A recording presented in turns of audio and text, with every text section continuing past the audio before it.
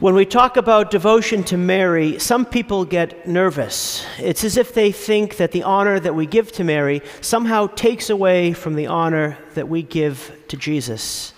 But as Saint Maximilian Kolbe has said, never be afraid of loving the Blessed Virgin too much.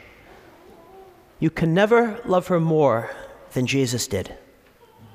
We're in week 3 of our message series called Totus, Tuus. Totus, Tuus means totally yours, and we're talking about Mary, the Mother of God, the lessons that she has to teach us, as well as how we can turn to her for intercession. Behold, I am the handmaid of the Lord.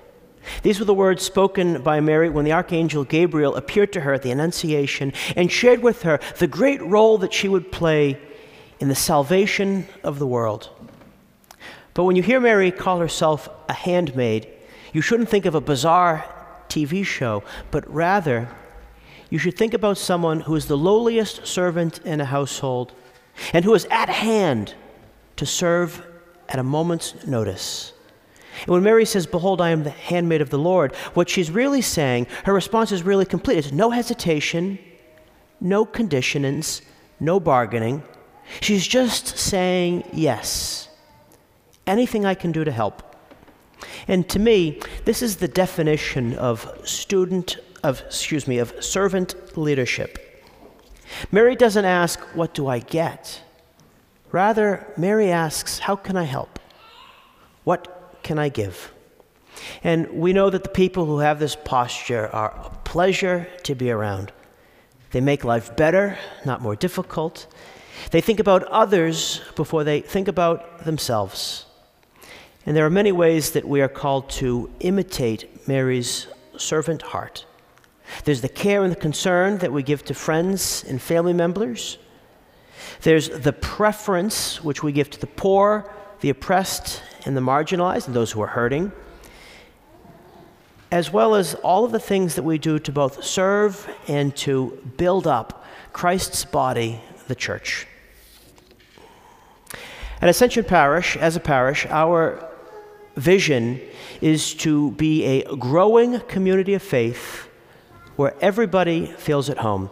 And I have to be honest, that job is too big for me, and it's too big for our staff.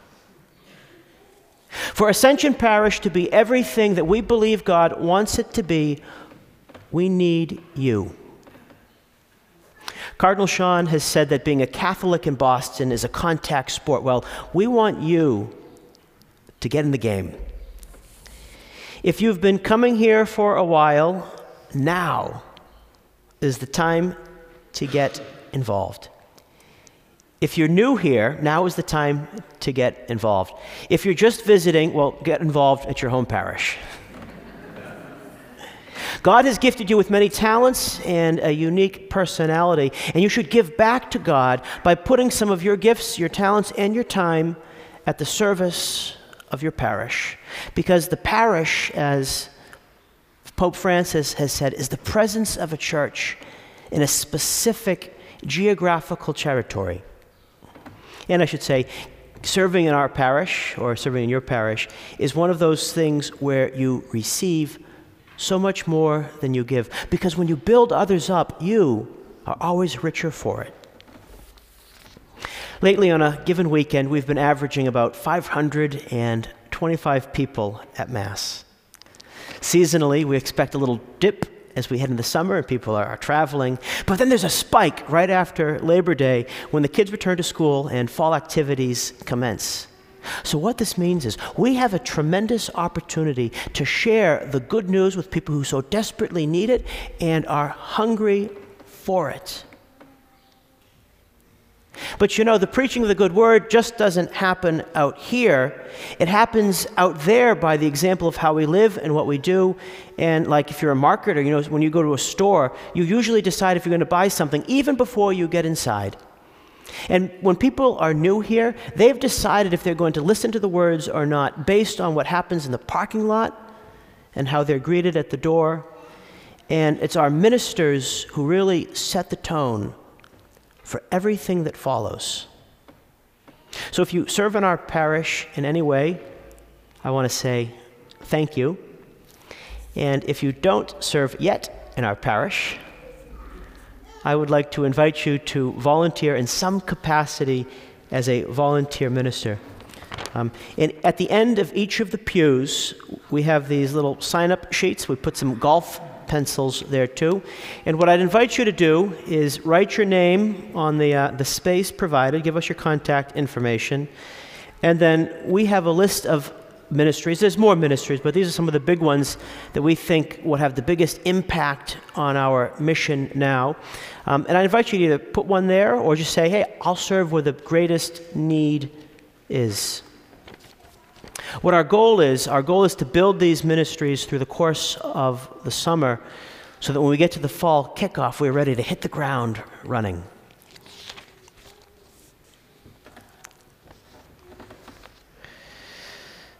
Sometimes people complain that priests golf too much.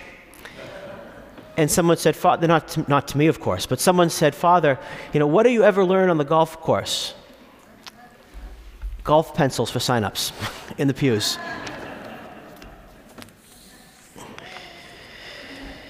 When I was in college seminary in Philadelphia, there was an order of nuns there called the Immaculate Heart of Mary Sisters, or the IHMs.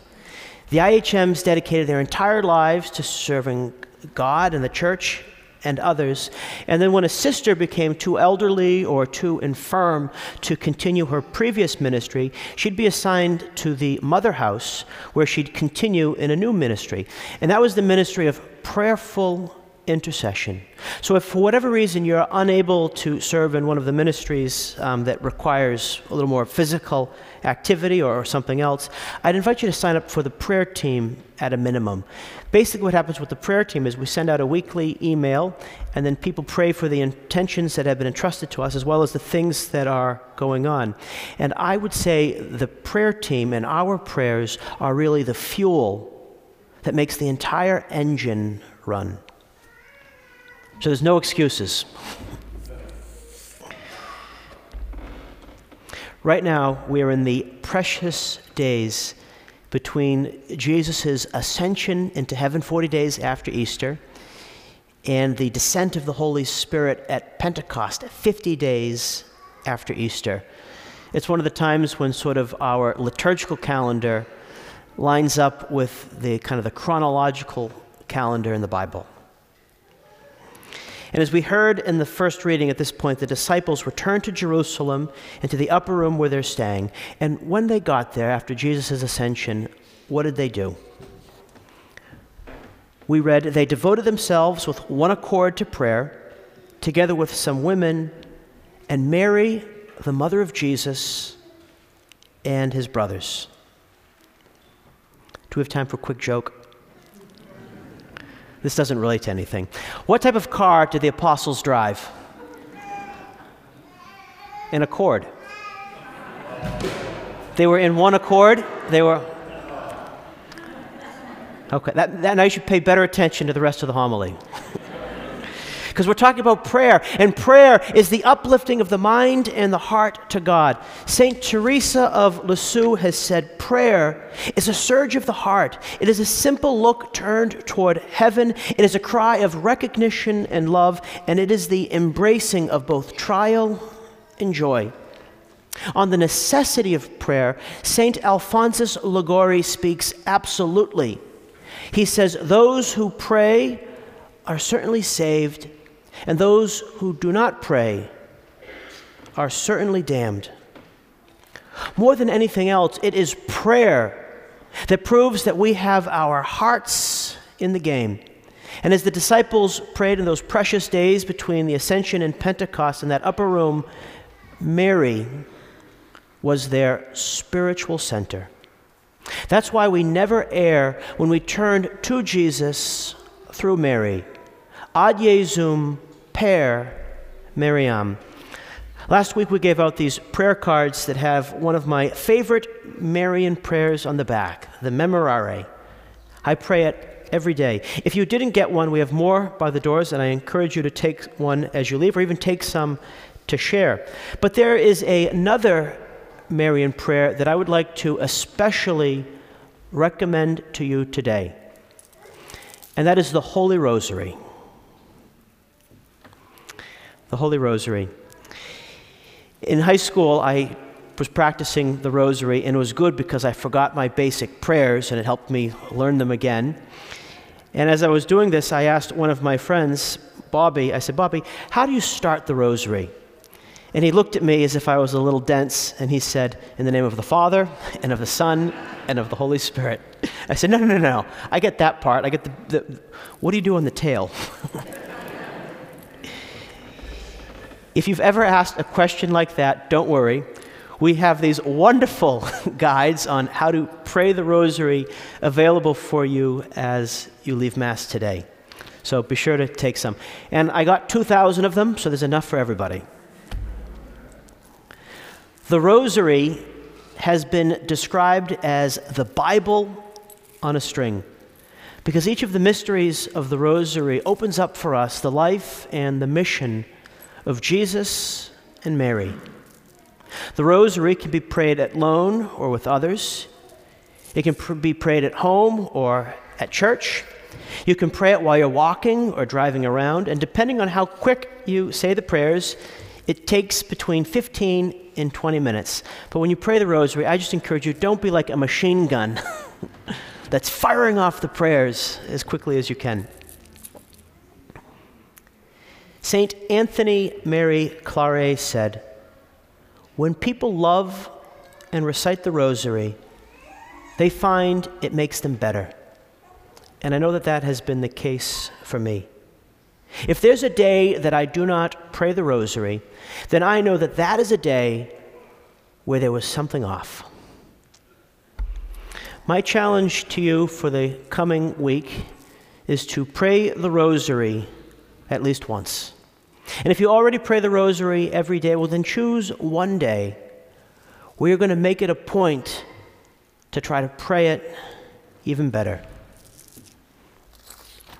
As Saint Jose Maria Escrivá has said, if you say the Rosary every day with a spirit of faith and love, Our Lady will make sure she leads you very long, very far along her Son's path.